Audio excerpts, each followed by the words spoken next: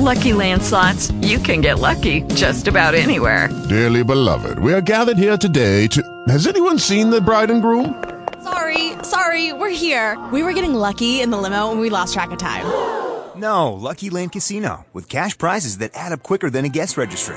In that case, I pronounce you lucky. Play for free at LuckyLandSlots.com. Daily bonuses are waiting. No purchase necessary. Void where prohibited by law. 18+. Terms and conditions apply. See website for details. Talk shoes. Recorded live.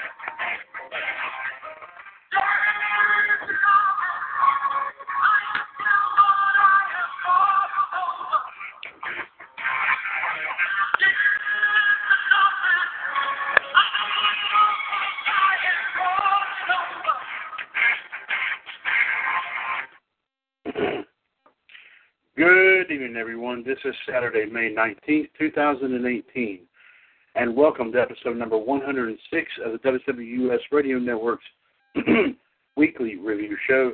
This is WCWUS Power Hour. Once again, this is Mr. WCWUS Chad Hinshaw on the line here with you, and today, ladies and gentlemen, I will be flying a little bit solo as I did receive word that the Iceman, Jared DiGirolamo, will not be able to make it on here this evening. So I will be handling it alone here, folks. So this may be a very quick edition of Power Hour today. Of course, ladies and gentlemen, we'll be bringing you today here in wrestling history, plus also a rundown of all that took place during all of our shows here in the radio network this past week, and also a few little wrestling news tidbits here, courtesy of our friends at 411mania.com.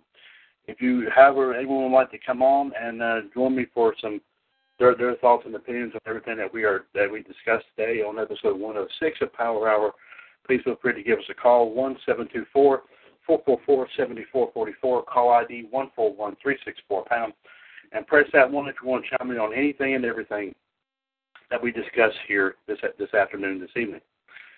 Speaking of which, let's go ahead and get things started with our wrestling history and birthdays here for today, May the 19th, and we have a lot of interesting stuff to talk about today here in wrestling history. Let's go ahead and get right down to it. 22 years ago today, 1996, in New York City, Shawn Michaels defeated Diesel in a steel cage match to retain the WWF title. Also on the undercard, the Godwins, Henry and Phineas, defeated the Body Donnas, Skip and Zip, to win the WWF Tag Team Championship. Also in his first Madison Square Garden match since 1991, the Ultimate Warrior defeated Owen Hart. None of this, however, was the story of the day. Following the conclusion of the main event, Michaels, Razor Ramon, Diesel, and Hunter Hearst Helmsley all shared in a group hug. What is the problem? You're probably asking. Well, back in 1996, Michaels and Razor, of course, his real name is Scott Hall, were faces, while Diesel, his real name is Kevin Nash, and Helmsley, of course, his real name Paul Levesque, were heels. By the way, the four of them happened to be friends in real life, presenting perhaps the most blatant breach of kayfabe in the history of wrestling, that, of course, being the curtain call. Dave Shearer's account of the incident as it appeared in Wrestling Lariat newsletter in 1996. In a shocking moment, one that I will never thought would ever see from either of the big two promotions, four wrestlers willfully broke kayfabe in one of the most touching moments in wrestling history on Sunday, May 19th at Madison Square Garden, in what was the farewell appearances of both Razor Ramon and Diesel. After an awesome cage match in which Shawn Michaels beat Diesel to retain the WWF title, Michaels went back into the cage and stood and danced over the prone Diesel. He then bent over and kissed him. Razor Ramon came out and hugged Michaels. And out came Hunter Hearst Helmsley, making the click sign. He hugged both guys. Diesel then awakened, quotation marks, and stood up. Four of the five members of the clique then went to the corners of the top of the cage and extended the click sign to the fans, most of whom ate it up completely. We were told that the guys did this on their own and that Vince McMahon did not endorse it. In fact, we were told he was dead set against them doing it. But obviously he did not stop it, and I think it was the right move. Throughout the night, the fans in the building knew that both men were leaving as they heard alternating chants of "Please don't go" and "You sold out," with Diesel hearing much more of the latter. Of course, Lord only knows why. A precursor to what was to come came earlier in the night. After Ramon's match, most of the crowd was chanting "You sold out" to him, so he rubbed his fingers together in a money gesture. He took the mic and said, "All I have to say is goodbye to the bad guy." Midway through, the company cut the mic off. They could not stop what happened at the end of the show, as the friendship of four men was more important to them than breaking kayfabe. Given the professionalism that both men showed on their way out of the promotion, and also the classy way that the company did not bury them upon leaving, it was one of those times in this business that makes all of us proud to be wrestling fans. In addition, I think all sides handled the situation the right way. No bridges were burned on either side, and if WCW handles the departing wrestlers the way they did the last time they had them, they could come back to Titan. There are some who would be aghast by the breaking of kayfabe, but personally I have no problem with it. Very few, if any, people believe, in quotation marks, that the business is anything but a work, and those who got to see this event will never, ever forget it. So, how did we get here? Excuse me, ladies and gentlemen, and I will go into more detail.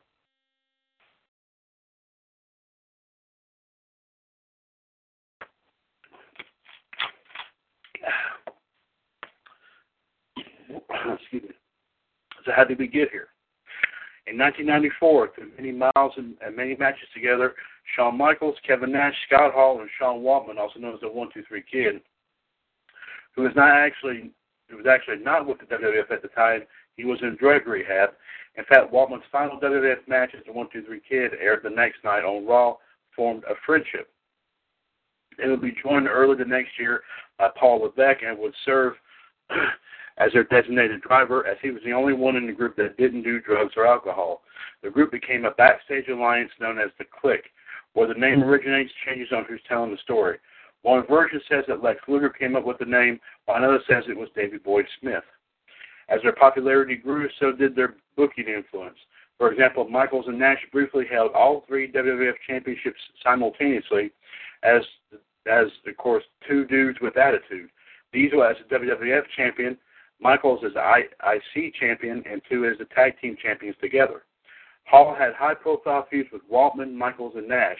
The foursome were often in the WWF's most high-profile matches and feuds, while the bulk of the roster fought for scraps. The two people notably negatively affected by the Clique's influence were Carl Louette and Troy Martin Louette, who went by Jean-Pierre Lafitte at the time.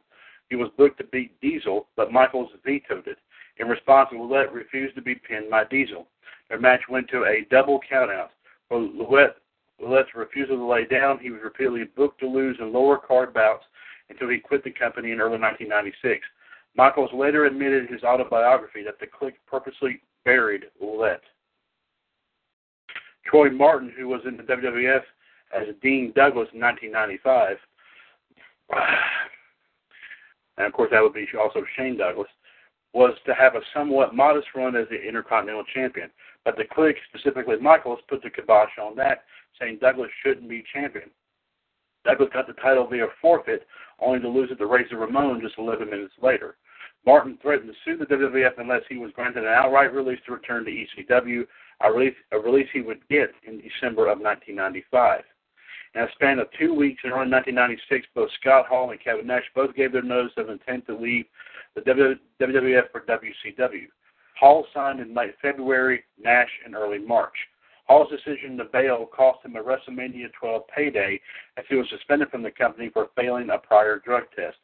Nash remained on the card with a high-profile match with The Undertaker, though both wanted to remain in the company. The thought of guaranteed money for fewer dates was too good to pass up, especially for Nash, whose wife at the time was pregnant. At the time, WWF contracts were structured as such: 10 matches a year at $150 each was all that was guaranteed, and anyone that wanted out had to give 90 days' notice, or their contract would be automatically rolled over. WCW changed the math in the mid-1990s, offering full guaranteed contracts something unheard of in the wrestling business at the time. While Nash was still prominently featured on WWF programming, Hall was, for all intents and purposes, on the bench for the remainder of his time with the company. For both, their final television appearance came at In Your House 7, Good Friends, Better Enemies. Hall as Razor Ramon was defeated by Vader, while Nash as Diesel lost in the show's main event, which was a WWF Championship match against Shawn Michaels. After working house shows in Baltimore and Philadelphia, their finale came in Madison Square Garden, a look back as reported in the May 27, 1996 issue of Wrestling Observer newsletter. And here it is.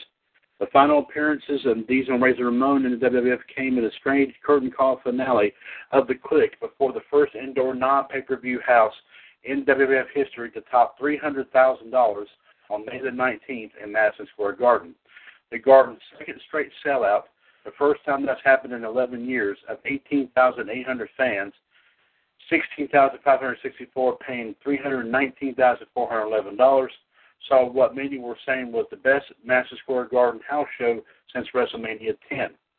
The big news on the show was supposed to be the tag team title change where the Godwin brothers, and of course their real names Mark Canterbury and Dennis Knight, won the belts from the Body Donos, whose real name was Chris Candido and Tom Pritchard.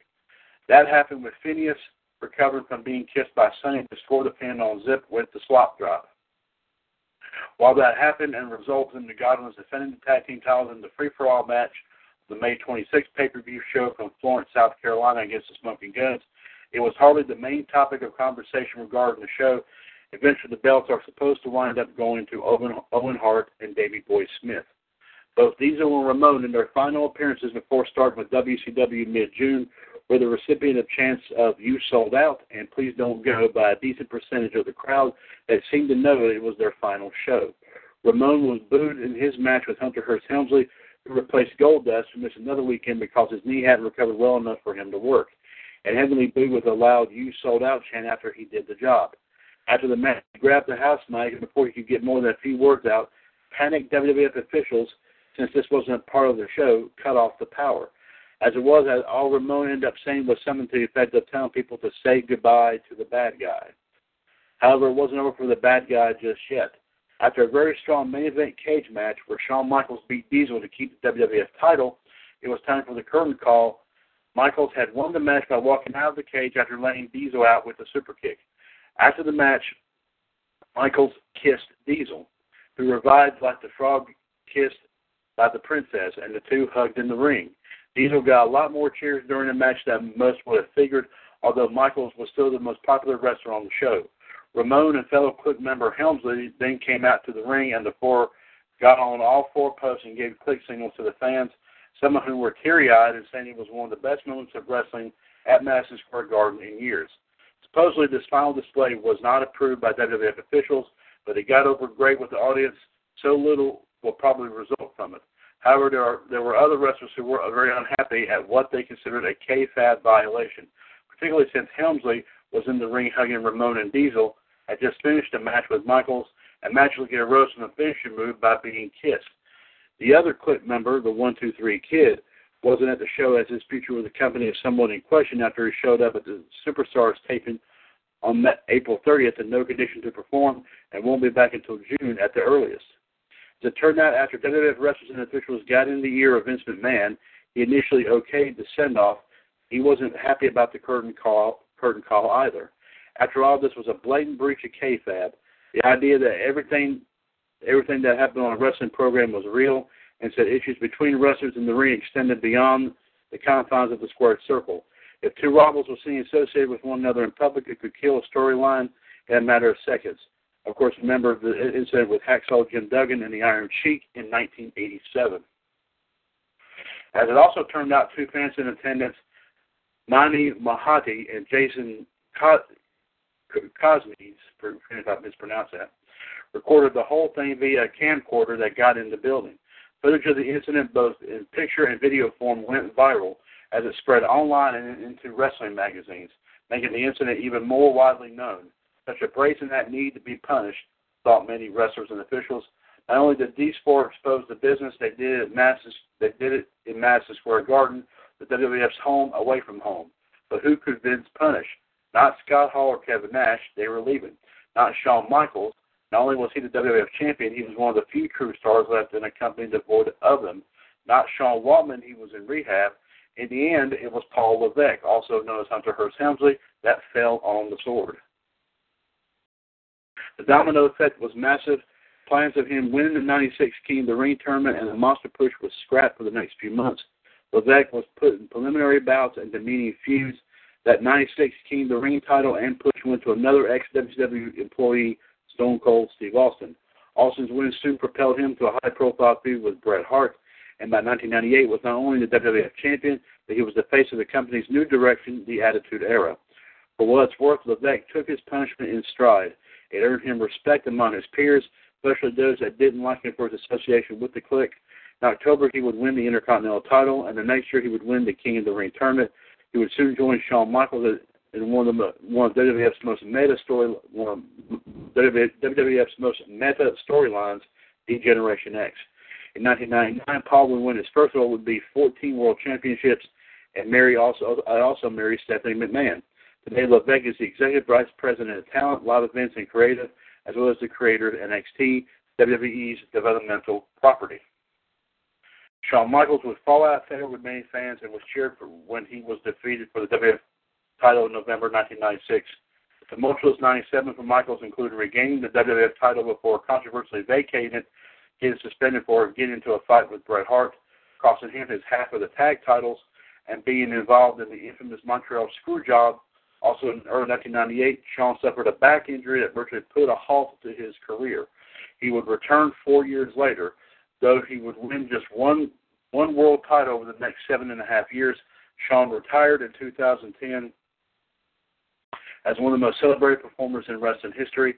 Hall and Nash didn't do too bad either. The two debuted for WCW 2 weeks apart in the spring of '96 as invaders from the WWF. The Outsiders, as they would be known, would join Hulk Hogan in July and form one of the most influential and dominant factions in wrestling history, the NWO. Hall and Nash would become one of the most successful tag teams in WCW history, winning the tag team titles six times together from '96 to '99. They would do quite well in singles as well. Hall would win the United States and World TV titles, but never the World title. Hall would also win the 60-man World War III Battle Royal in '97.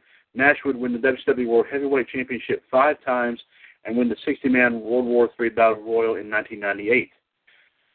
3 of the 4 men involved in the current call would be inducted into the Hall of Fame: Michaels in 2011, Hall in 2014, and Nash in 2015.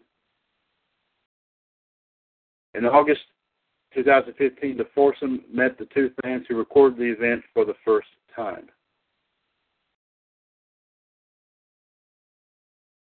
And folks, that seems to be, like I said, that seems to be the most infamous moment of them all in wrestling history here.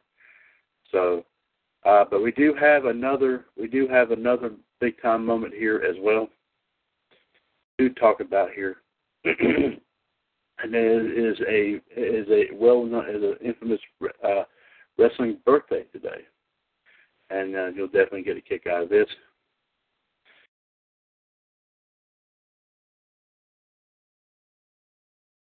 Actually, the one about the curtain call was actually the second part of the story here, but we have the remainder of the wrestling. We do have more in terms of wrestling history here, folks. My apologies about that. Did not realize that. Okay, 113 years ago today, which would put it at, let me see, I do believe 1905, in New York City, Tom Jenkins defeated Frank Gotch 2-1 in a best-of-3 falls match to retain the American Heavyweight Championship. The bout held at Madison Square Garden lasted 2 hours and 15 minutes, or about as long as a 3-hour episode of Monday Night Raw without the commercials. The first fall, won by Jenkins, lasted just under 88 minutes. The second lasted 36.5 minutes, and the deciding fall took just 11 minutes. 37 years ago today, which would put it at 1981, Nick Bockwinkel is officially awarded the AWA World Heavyweight title. Bockwinkel, the number 1 contender to the AWA World title at the time, lost to Vern Gagne 9 days prior in what was Gagne's retirement match. Bockwinkel would have a death grip on the championship, holding it 4 times total for 948 of the next 1,009 days, including uninterrupted runs of 334 and 408 days. Of note, only 2 of the 4 reigns are recognized by WWE. Hulk Hogan and Jerry Lawler both won the AWA World title in '82, Hogan in April, Lawler in December, but both times the championship was held up and eventually reverted back to Bockwinkel.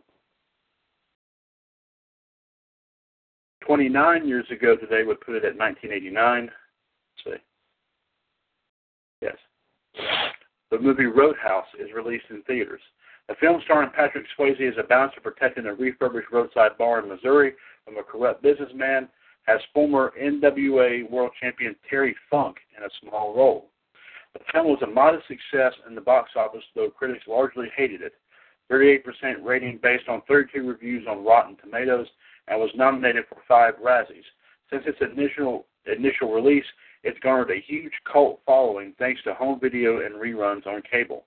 It even spawned an off-Broadway musical version in late 2003 called Roadhouse, the stage version of the cinema classic that starred Patrick Swayze, except this one stars Tamar from the 80s cult classic The Last Dragon wearing a blonde mullet wig. That's the name of it, folks. It also spawned a direct-to-video sequel in 2006. A remake of the original starring famed MMA fighter and now current WWE superstar Ronda Rousey was in the works in 2015, but production was discontinued. 28 years ago today, which would put it at, I do believe, yes, 1990, NWA presented Capital Combat Return of RoboCop from the D.C. Armory in Washington, D.C. About 7,500 were in attendance, with 160,000 homes watching on pay-per-view. That's up from 120,000 homes for Wrestle War 89, the May pay-per-view event the previous year. The event is noted for a promotional crossover appearance by RoboCop, who rescued Sting from a small cage during the show's main event. The crossover was to promote the soon-to-be-released RoboCop 2. Here are the matches that took place at this NWA event.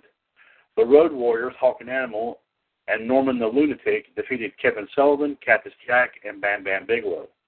Mark Callis, who of course we now know as The Undertaker, defeated Johnny Ace, who of course we now know as John Laurinaitis. The Samoan SWAT team, Fatu and the Samoan Savage, defeated Tommy Rich and Mike Rotunda. Paul Ellering defeated Teddy Long in a hair versus hair match. The Midnight Express, Bobby Eaton and Stan Lane, defeated Brian Pillman and Tom Zink to win the NWA United States Tag Team titles. The Rock and Roll Express, Morton and Gibson, defeated the Freebirds, Michael Hayes and Jimmy Garvin, in a corporal punishment strap match. Doom defeated the Steiner Brothers to win the NWA World Tag Team titles. Let's see here. And Lex Luger defeated Ric Flair by DQ in a steel cage match for the NWA World Heavyweight title. 27 years ago today, 1991, WCW presented Super Brawl in the Bayfront Arena in St. Petersburg, Florida. About 6,000 were in attendance, with 150,000 homes watching on pay-per-view. That's down from 160,000 homes for Capital Combat, the May 1990 pay-per-view. In a pre-show dark match, the Mighty Thor defeated El Cubano. The Fabulous Freebirds, Jimmy Garvin and Michael Hayes, defeated the Young Pistols, Steve Armstrong and Tracy Smothers, to win the vacant WCW United States Tag Team titles. Dan Spivey defeated Ricky Morton. Nikita Koloff defeated Tommy Rich. Dustin Rhodes defeated Terrence Taylor. Big Josh defeated Black Bart. Oz, who of course we now know as Kevin Nash, defeated Tim Parker in just 40 seconds. Barry Windham defeated Flying Brian in a taped fist match. El Gigante defeated Sid Vicious in a stretcher match. In a humorous bit of trivia, the match lasted all of 2 minutes and the stretcher was never used. Gigante put Sid in a claw hold and Sid just walked away while Kevin Sullivan and one-man gang attacked Gigante. This was Sid's final bout in this run with WCW. He was already WWF bound. He would debut that summer as Sid Justice. Also, Ron Simmons defeated Butch Reed in a steel cage. The Steiner Brothers defeated Lex Luger and Sting to retain the WCW World Tag Team titles. Bobby Eaton defeated Arn Anderson to win the WCW TV title. And Ric Flair defeated Tatsumi Fujinami to unify the WCW and NWA World Heavyweight titles. 23 years ago today, put it at 1995, in Montreal, Quebec, Canada, Razor Ramon defeated Jeff Jarrett in a ladder match to win the Intercontinental title. 22 years... See. Give me just 1 second here. Let me take a look at this. Yes. 22 years ago today, 1996, WCW presented Slamboree from the Riverside Complex in Baton Rouge, Louisiana. 7,791 were in attendance with 155,000 homes watching on pay-per-view. That's up from 110,000 homes for the 95 event. The show's hook was the Lord of the Ring Lethal Lottery, which featured wrestlers randomly paired together to compete in tag team matches. Teams that won 2 matches advanced to a battle royal for the Lord of the Ring title and a ring, and also a WCW World Heavyweight title match. To sound familiar, this was the concept of Battle Bowl used by WCW from 91 to 93. The Lord of the Ring first round, Booker T and Road Warrior Animal and the team of Lex Luger and Road Warrior Hawk fought to a double countout. The Public Enemy defeated Chris Benoit and Kevin Sullivan. Rick Steiner and the Booty Man defeated Scott Steiner and Sergeant Craig Pittman. Jim Duggan and V.K. Wall Street defeated the Blue Bloods, Lord Steven Regal and Squire David Taylor. Dick Slater and Earl Robert Eaton defeated Alex Wright and Disco Inferno. DDP and the Barbarian defeated Hugh Morris and Ming. Fire and Ice, Ice Train and Scott Norton defeated Big Bubba and Stevie Ray. As the other match in their bracket went to a double count, Fire and Ice received a bye into the Battle Royal. And also the team of Randy Savage and Ric Flair defeated Arn Anderson and Eddie Guerrero. The Lord of the Ring semifinals, Dick Slater and Earl Robert Eaton defeated Jim Duggan and V.K. Wall Street. The Public Enemy defeated Randy Savage and Ric Flair by countout, and DDP and the Barbarian defeated Rick Steiner and the Booty Man. The Lord of the Ring final, DDP defeated Dick Slater, Earl Robert Eaton, Ice Train, Johnny Grunge, Rocco Rock, Scott Norton, and the Barbarian in a battle royal to win the Lord of the Ring tournament and a future WCW World Heavyweight title match. Of note, while Page got the ring and bragging rights, he never got his world title match. Replay footage showed the Barbarian eliminating Page when one of Page's feet hit the floor. Either foot hitting the floor constituted an elimination. Non-tournament bouts in order of occurrence. Dean Malenko defeated Brian Armstrong to retain the Cruiserweight title. Conan defeated Jushin Thunder Liger to retain the United States title. And the Giant defeated Sting to retain the WCW World Heavyweight title. 16 years ago today, let me see here, that'd be 2002, WWE presented Judgment Day from the Gaylord Entertainment Center in Nashville, Tennessee. 14,521 were in attendance with 373,000 homes watching on pay-per-view. That's down from 405,000 homes for the 01 event. This was the first pay-per-view following the name change from WWF to WWE. Some promotional material retained the old WWF name and logo. In a Sunday Night Heat pre-show match, William Regal defeated D'Lo Brown for the European title. Eddie Guerrero defeated RVD to retain the Intercontinental title. Trish Stratus defeated Stacy Keibler to retain the women's title. Brock Lesnar and Paul Heyman defeated the Hardy Boys. Steve Austin defeated the Big Show and Ric Flair in a handicap match. Edge defeated Kurt Angle in a hair versus hair match. Triple H defeated Chris Jericho in a Hell in a Cell match. Rikishi and Rico defeated Billy and Chuck to win the WWE Tag Team titles, and The Undertaker defeated Hollywood Hulk Hogan to win the Undisputed title.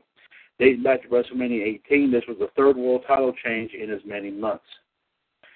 14 years ago today, we put it at 2004, at an NWA TNA pay-per-view in Nashville, Ron Killings defeated AJ Styles, Chris Harris, and Raven in a deadly draw match to win the NWA World Heavyweight title. 12 years ago today, put at 2006, WWE Films released its first theatrical film, See No Evil. The film, starring Glenn Jacobs, of course you know as Kane, as serial killer Jacob Goodnight, and has a penchant for keeping his victims' eyes, turns a profit of $15 million at the box office with an $8 million budget. Despite overwhelmingly negative reviews, there's an 8% rating on Rotten Tomatoes based on 59 reviews. The movie performs well when it's released on DVD later that year, making $45 million in about 2 months. A sequel was released direct to video in 2013. 5 years ago today, speaking of which 2013, WWE presented Extreme Rules from the Scott Trade Center in St. Louis, Missouri. 17,529 were in attendance, with 228,000 homes watching on pay-per-view. That's down from 263,000 homes for the 2012 event. Here are the matches that took place here. In a pre-show match, The Miz defeated Cody Rhodes. The actual matches here are as follows. Chris Jericho defeated Fandango. Dean Ambrose defeated Kofi Kingston to win the United States title.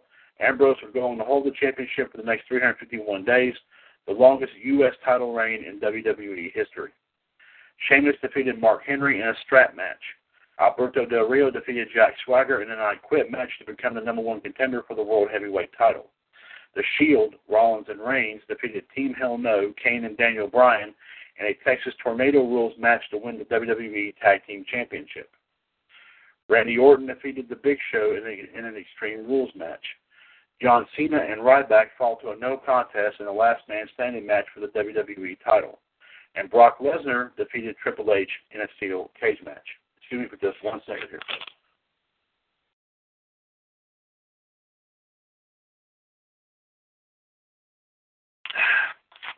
See there, folks.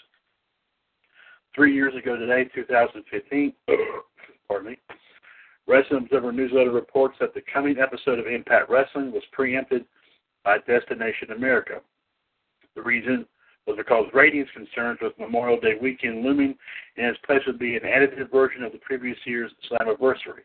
The regularly scheduled episode aired in international markets but would never air in the United States. 3 years ago today, 2015, WWE announces in a press release that Matt Bloom and Sarah Amato have been promoted head coach and assistant head coach, respectively, of the WWE Performance Center. Bloom, best known as Prince Albert in the States and more recently as Giant Bernard in Tensai, was a color commentator for NXT and an assistant coach before being named interim head coach following the resignation of Bill DeMott. Amato, also best known as Sarah Del Rey, had a hand in rebuilding the NXT and, by extension, WWE women's division. The press release had also announced that Amato would also work with the main roster as a producer and an agent. Today would have been, let's see,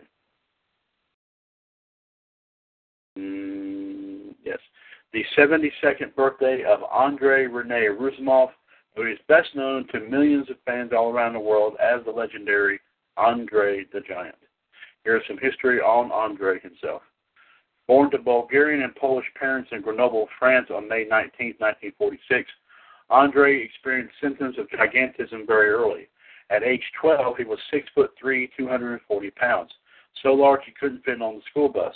He was driven to school by neighbor and future Nobel Prize winner Samuel Beckett. Beckett bought some land in the early 1950s and built a cottage for himself, with the help of Andre's father, Boris. Andre himself was a good student, but he felt a high school education wasn't necessary for a farm laborer, so he dropped out after the 8th grade. Though he did farm labor, woodworking, and helped manufacture engines for hay balers, it wasn't good enough for Andre. At age 17, Andre moved to Paris and was taught the art of professional wrestling. Billed as Giant Ferrer, he moonlighted as a wrestler while working as a mover to pay living expenses. He worked Paris and the surrounding areas before Canadian wrestler-promoter Frank Vallis found Andre in 1966. He would be his business manager and advisor and would travel the world, making a name for himself in Europe, Australia, Africa, and Asia. It was while he was in Japan that it was discovered Andre was suffering from acromegaly. That's how I pronounce that. A disorder where the anterior pituitary gland produces excessive growth hormone, causing severe disfigurement. The condition is often not diagnosed in its early stages. Rousimov was a regular in Montreal, selling out the Montreal Forum regularly, but the novelty wore off as the number of credible opponents dwindled. He occasionally wrestled for the AWA as a special attraction, and under the advice of WWF founder Vince McMahon Sr., suggested Andre would be a worldwide special attraction and booked him as an immovable monster. He would be available to any organization anywhere, but only for a guaranteed fee. Andre debuted for the WWF in 1973 and quickly became one of the most beloved baby faces in the sport. Though he was billed as undefeated prior to his WrestleMania 3 match with Hulk Hogan, Andre had taken losses, though there were few and far between. He was beaten by El Canek in 1984, submitted by Antonio Inoki in 1986, and went to one-hour draws with Harley Race and Nick Bockwinkel in world title bouts. Andre also had a boxer versus wrestler win over Chuck Webner, who was the inspiration of the Rocky film series, in 1976. Andre's biggest feuds came against Hulk Hogan, which spanned 2 continents, also Killer Khan, which culminated in a stretcher match in November 1981, and Big John Studd, which culminated in a $15,000 body slam match at the inaugural WrestleMania. Though Andre won the match, he never got his reward as he had the back sewn to him as he was throwing the cash to the fans. The next WrestleMania, he won a 20-man battle royal featuring WWF wrestlers and top stars from the NFL. Around the time of Andre's feud with King Kong Bundy, he would score the part of Fezzik in the film The Princess Bride. Andre himself said it was his favorite movie role. It was also around that time his acromegaly was taking a toll on his physical health. Upon his return from filming, Andre wore a mask and wrestled briefly as Giant Machine as part of the Machines stable. Though Bobby Heenan, Studd, and Bundy tried to prove Andre the Giant and Giant Machine were one and the same, they could not.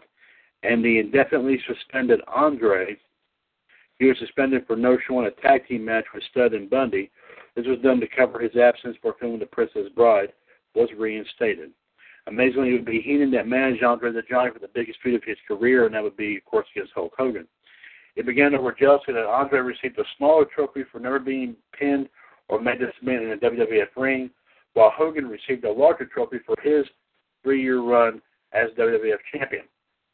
Andre, at the behest of Heenan, challenged Hogan to a WWF title match and proceeded to rip Hogan's T-shirt and crucifix. Andre also ripped into Hogan's skin a bit as a fingernail scratch caused Hogan to bleed. Though Andre gained a psychological advantage by eliminating Hogan in a battle royal just weeks before WrestleMania 3, a battle royal that was won by Hercules, it was Hogan who had body slammed the Giant en route to Andre's first pinfall loss in the WWF ring. Famously, the 7'4", 520-pound Andre, though there is some dispute to this height and weight for that matter, wore a back brace covered by his wrestling singlet. It wouldn't be the first time Hogan slammed Andre. Andre was slammed by a then-heel Hogan twice in the summer of 1980. Harley Race, El Canek, Bruno Sammartino, and Stan Hansen all also slammed the Giant at one point. The Andre-Hogan feud would continue into the following year. On the first episode of the main event in February 1988, Andre defeated Hogan with the help of some shady refereeing to win his first and only WWF title, which Andre almost immediately sold to Ted DiBiase. That title change was made null and void, and the title was made vacant until WrestleMania 4. Though both Hogan and Andre eliminated each other with a double DQ, they both had a say in the final match, as Randy Savage, with the help from Hogan, went on to defeat DiBiase to win the WWF title. The feud came to an end when Hogan and Savage, known as the Mega Powers, defeated Andre and DiBiase, known as the Mega Bucks. Andre would feud with Hacksaw Jim Duggan, Jake the Snake Roberts, Big John Studd, and the Ultimate Warrior throughout late 1988 and most of 1989. Late in the year, Andre, along with Haku, known as the Colossal Connection, won the WWF Tag Team titles from Demolition. The two would hold the titles from mid-December to WrestleMania 6 in April of 1990. Post-match, Heenan berated Andre, but responded with a huge slap in the face. With his health declining, Andre's appearances became more and more sporadic until SummerSlam 1991, which was his final WWF TV appearance. His last appearance came at a house show in his hometown of Paris, France in October.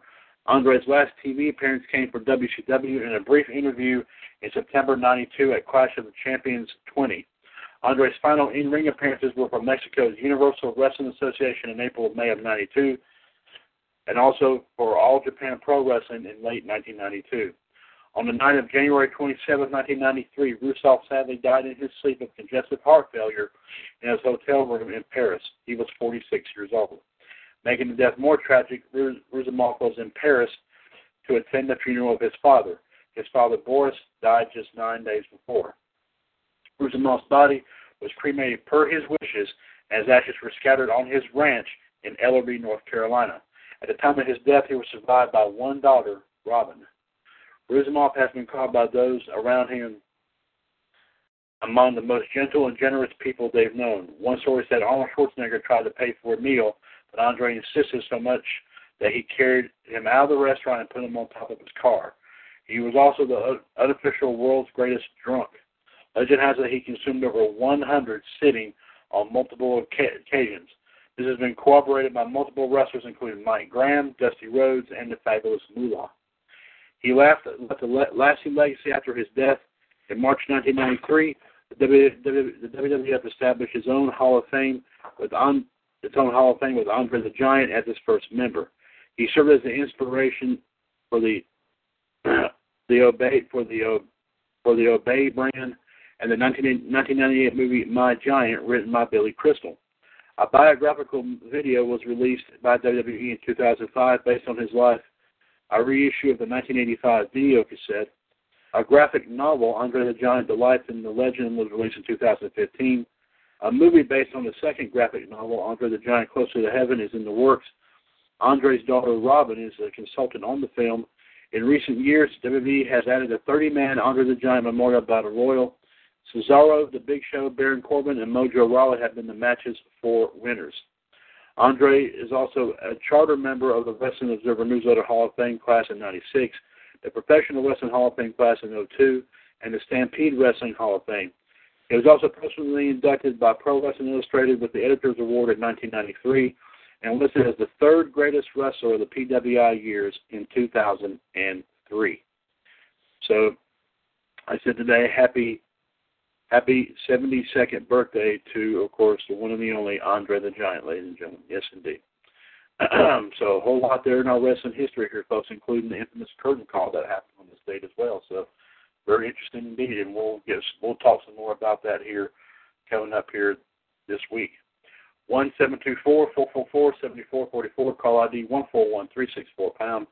This is episode 106 of WCWUS Power Hour. This is Saturday, May 19th, 2018. Mr. WCWUS Chad Hinshaw on the line here with you.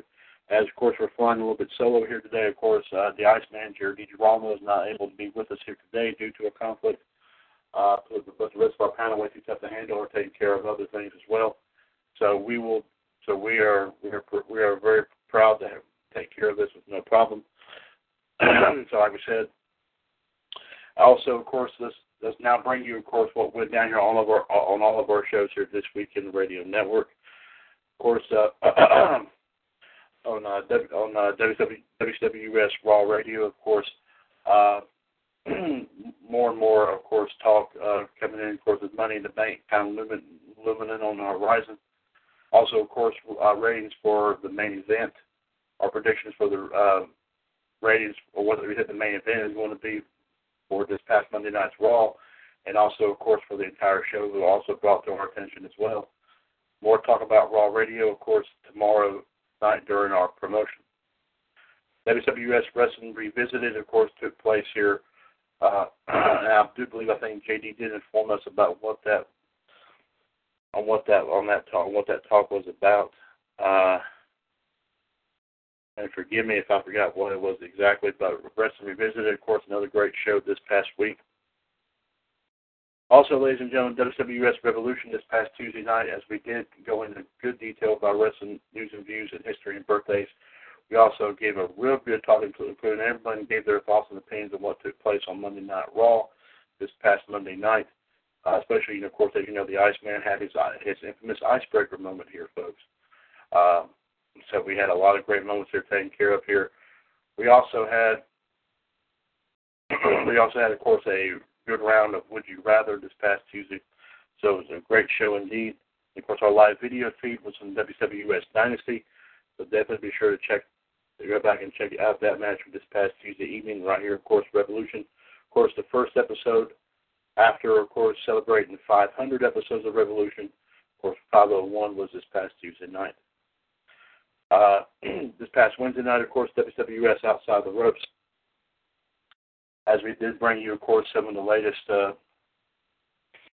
we did bring you, of course, some of the latest pop culture news. Of course, JD did, of course, get a few sports stories in the box office report in. We also brought you 2 or 3 pop culture and wrestling stories here, courtesy of our friends at 411 Mania.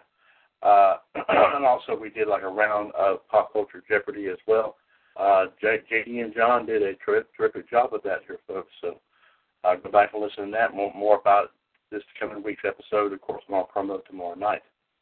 Wrestling debate, of course, there was a lot of big-time discussion in debate about several things going on, including, of course, outcomes here, of course, as happened here recently on, of course, Raw and SmackDown here, indeed. What WWE's continue to try to do to try to earn more fan base. Big time talk on wrestling debate this past Wednesday night, so be sure to check that out here as well. This past Wednesday night on Revolution, of course, 502 was a live video feed from WCWUS. We also, of course, had our wrestling news and views and history and birthdays. Of course, we did not leave our talk about SmackDown Live out. We had a big time discussion about that. We also, of course, we also had a good round of Jeopardy that also included kind of a mixture of wrestling and pop culture as well. All in all, it was a great show. Great show on Revolution this past Wednesday night. Be sure to check that out. This past Thursday night here, of course, we had our second installment NWO Wolfpack. Our wrestling news and views and history and birthdays here, of course, was a big time discussion here indeed. We also had another big time round of wrestling Jeopardy as well. Had some fun moments here indeed. Of course, we did hear from JD, John, also Fonzie and Ann here as well. So NWO Wolfpack was very good this past week. Of course, our live video feed for Wolfpack was on the Facebook wrestling community, so be sure to check that out here as well. Last night's edition of Revolution, of course, our wrestling news and views and history and birthdays. Some interesting talk there indeed did take place. We also, of course, ladies and gentlemen, did have, as we promised here, as you know, last Friday night on the 500th episode of Revolution, it was a challenge made for Fonzie's new NXT US North American Championship. A challenge was made by the Empress Anne-Marie Rickenbach. That match did take place last night here, folks, but we had to pause. We were halfway through that match when I did receive word from JD during the show that Fonzie did become a little bit ill. I did confirm that from Fonzie himself last night before Revolution went off the air, and we were getting close to the midnight hour last night, so we just decided to pause the match. And of course, the score right now in our NXT title match, Ann and Fonzie are not too far away from one another here, folks. Let's see, Ann is sitting right now with 1,675 points, and Fonzie is sitting with 1,400. So right now, ladies and gentlemen, Ann is leading this match by 275 points. In this match, like I said, for the NXT US North American belt, the belt here is in my possession, and it will, of course, go to the winner here as we decided to have the match this coming Wednesday night on Revolution. So that will be part of our lineup here after we talk about SmackDown. This coming Wednesday night, we will definitely have that NXT US North American Championship match. So, folks, there you have it there with what took place here during all of our shows. Let's bring you, of course, a couple of quick wrestling news stories here as we get ready to close out the night on episode 106 of Power Hour. Be sure, of course, to listen to our promo tomorrow night there as well if you'd like to listen in on anything and everything we talk about here. Of course, and what we have in store for all of our shows this coming week, plus also, of course,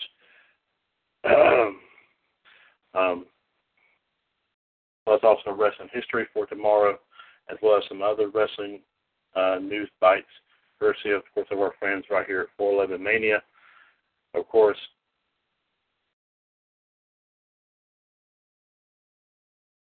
and we have,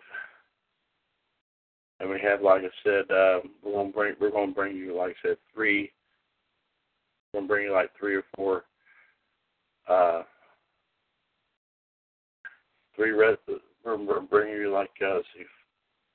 four different wrestling stories here tonight before we close out the show. Of course, like I said, this is courtesy of our friends at 411 Mania. We do thank them for allowing us here in the WCWUS Radio Network to read their stories on all of our shows here each and every night during the week, including Revolution, Wolfpack, Outside the Ropes, Raw Radio, and, of course, Power Hour and more. Joseph Lee brings a story here today. James Ellsworth on if his intergender championship would work in WWE. In an interview with The Roman Show via Wrestling Inc., James Ellsworth spoke about his intergender championship and if such a belt would work on WWE TV. Here are some highlights. On intergender matches in WWE, Ellsworth says, I just did one back in November. Becky Lynch and I had the first intergender match in a decade in WWE at WrestleMania with Triple H stepping in with Ronda Rousey. But really, Triple H should be the scared gender in that situation, so it's coming back a little bit. On his intergender title, Ellsworth says, when I left WWE, the last thing I did was wrestle Becky Lynch on television. I fell a little short, and from that moment I was like, you know what, I am going to create an intergender title. I'm going to defeat women all over the world and get my retribution. This sounds like something a la Andy Kaufman, what happened back in the day here with him and Jerry Lawler. On if the title will work in WWE, Ellsworth says, I don't think they would do it on television, but maybe one day they have been breaking boundaries of women's wrestling. In general, maybe one day we'll have an intergender title on WWE television. On his WWE run, he says, it's hard to imagine that everything that happened. Being AJ Styles 3 times, going to WrestleMania, and being a part of the Royal Rumble, all the cool things I did, I never imagined it, honestly. So there you have it there, folks. Let's see here. Another story right here.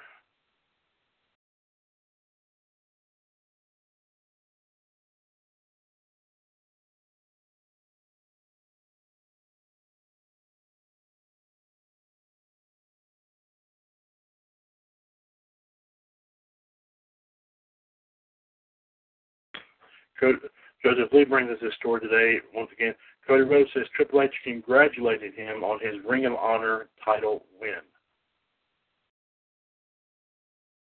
During an interview with Edge and Christian for the EC Pod of Awesomeness via SC Scoops, Cody Rhodes revealed that Triple H congratulated him after he won the ROH World title. He said, the coolest thing in the world is to have text messages from people in our industry who normally don't text you. Somebody like Triple H telling me congrats for winning the ROH World title.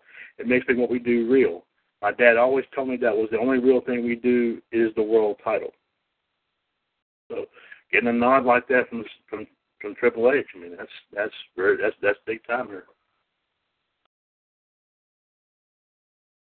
Another round story right here. Joseph Lee's on fire here tonight, here, folks. With another story here today. Big Show reveals the recent health issues that had him in constant agony. In an interview with the Steve Austin Show via WrestleZone, the Big Show spoke about his recent health issues and how at one point he was in what was described as constant agony. Here are some highlights. On his recent health struggles, the Big Show says, I didn't have my hip replaced. I had surgery done called resurfacing, which I kept 98% of my bone. If I showed you the picture of what my femur bone looked like, what the ball socket looked like, man, it had holes in it. It looked like a bowling ball. I showed it to Undertaker, and he said it looked like a jack-o'-lantern. There were just holes from where I had worn the bone down so bad. It hurt for 3.5 years, and then I started losing range of motion. I know for me in the ring, you know, when a guy's working his strides are long, you know when he is hitting the ropes or he is shooting somebody in the corner. But I noticed for me that my steps were just really short because I couldn't open my stride up anymore because the pelvis had grown over the bone. There was no range of motion, and the joint was chewed up. There wasn't any cartilage left. I was in constant agony. But you know how we are. Stuff that could put a guy in the hospital. You would not have a cup of coffee and a couple of aspirin, and would go to work. When people look at it and say, how could you even walk like that? I had to go to work. I don't know. It just might never matter, I guess. On setbacks forcing new surgery, the Big Show says this. I had a little complication after surgery, which happens sometimes when you put metal in the body. That was a real tough kind of time. It added 5 months longer to my return. I got a surgical infection from it. I learned more about infections than I ever wanted to know. Sometimes you have major surgeries like that, and there's a lot of things that can act up. So I had to go in and be opened up again. Did a real good job of cleaning the joint the best they can. I was on an IV drip all through Christmas for several weeks. An IV line that went from my arm and into my heart because the medicine was so strong, it'll burn your veins out. I didn't want to ask him what it did to my heart if it burned my veins out. I went through that for several weeks, which was a real pain in the butt because you can't work out. I got this tube hanging out of my arm, which I had to hook up each day. I had to do a bag every 8 hours, and it took about 2 hours and 45 minutes to drain the bag. I would get yard time in the afternoon. I had about 4 hours to go to the store, get out of the house, or go to the gym.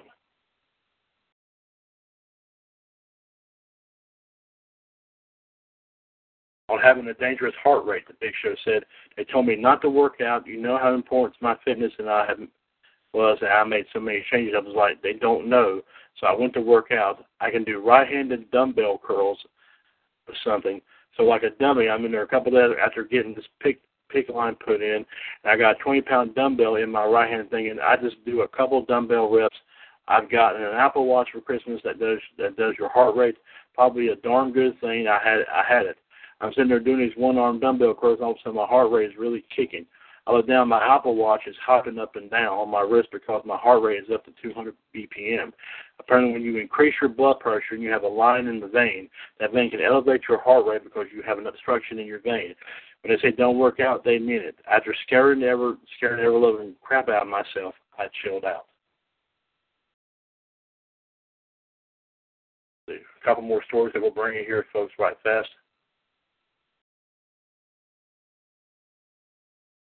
Some WWE news coming up here, of course, from Joseph Lee today. The Revival get an NXT tag title shot tonight. Plus, Rob Schamberger debuts Kairi Sane art, and Mustafa Ali shows off a nasty cut. The Revival will take on the Undisputed Era's Kyle O'Reilly and Roderick Strong for the NXT tag team titles at a live event tonight in San Antonio, Texas. Of course, there's right now about the matter here. You can see O'Reilly and Strong's comments right here. It's on this page if you will go to this and read this. Mustafa Ali suffered a cut on his head during the European tour that required 9 stitches. Ooh, that is a nasty one. And he says at 4:25 p.m. this afternoon, he says at Mustafa Ali WWE on his Twitter page, leaving Paris with a memento. Yes, indeed. WWE artist Rob Schamberger revealed new artwork of Kairi Sane. His Twitter handle at Rob Schamberger, SCHAMBERGER. My new painting of the Pirate Princess at Kairi Sane WWE was made at 2:28 p.m. yesterday afternoon. So tell you, it's a great looking painting there of course the young lady who won the Mae Young Classic. So definitely check that out here, folks. Really big time here indeed.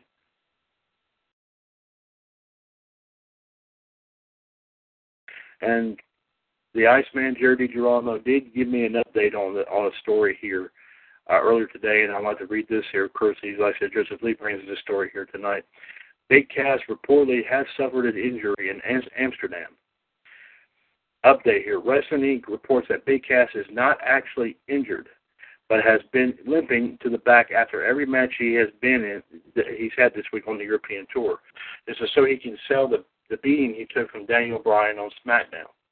The original story was no DQ reports that Big Cass reportedly suffered an injury during a match in Amsterdam. He was tagging with The Miz against Daniel Bryan and Ty Dillinger. At the beginning of the match, it appeared as though Cass injured his left knee. He was said to look legit super upset and pissed off. The referee took him backstage after the match to do it through the side entrance, but not up the ramp. At Xavier Hacking, his handle at XJ Hacking, HACKING, At SC Scoops, Big Cass injured at WWE Live Amsterdam #1, said at 3:41 p.m. today. So apparently this is a storyline here, folks. This is not actually, it does not seem to be real, indeed. So there you go right here, folks. And folks, they're pretty much there you have it there on some of the latest updates here, of course, making the wrestling scene here, courtesy of our friends at 411 Mania. On that note here, folks, we do thank you here for listening in here this evening for episode 106 of Power Hour. Sorry for a little bit of the delay. Of course, I also had a couple of other endeavors to take care of, but we did get this taken care of for today as promised, so that way we can go on right ahead and get it taken care of. Folks, be sure to join us, like I said, this coming week here for all of our shows in the radio network. We'll have our weekly promotion tomorrow night around 10 o'clock Eastern Time, letting you know that what will take place, of course, including, of course, the continuation of the NXT US North American Championship match, pitting Fonzie versus Ann. It will be the same board as before. Some of the same questions may still be used, but just to let you know, that will take place here this coming week. On that note here, folks, we do thank you here for listening here tonight for episode 106 of Power Hour. And we'll talk at you here, like I said, coming up here tomorrow evening during our promo, and, of course, this coming week here in the radio network. This is episode 106 of Power Hour. Is a broadcast of the WCWUS radio network right here on TalkShoe.com, where we are 3 years older and continuing to be bolder. The radio network continues to be and will forever remain your wrestling connection. Folks, take care of yourselves and each other. We will see you in the ring. And as always, here in the WCWUS radio network right here on TalkShoe.com. God bless everyone. And they also, ladies and gentlemen, per, of course, what we mentioned to you earlier, late last night on Revolution, our thoughts and prayers are still going out to the families and friends and families of the people, of course, affected by the school shooting in Texas yesterday, as well as the sudden plane crash in Cuba. Let's keep everyone there in our thoughts and prayers, please. Take care of yourselves and each other, and God bless everyone from all of us here at the WCWUS Radio Network. Have a great evening and enjoy the rest of your weekend. Take care.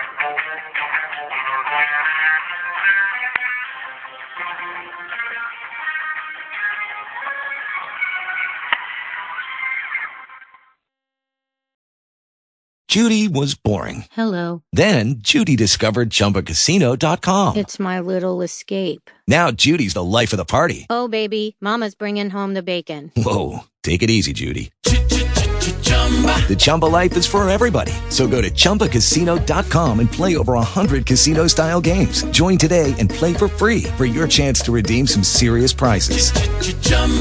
ChumbaCasino.com. No purchase necessary. Void where prohibited by law. 18+ terms and conditions apply. See website for details.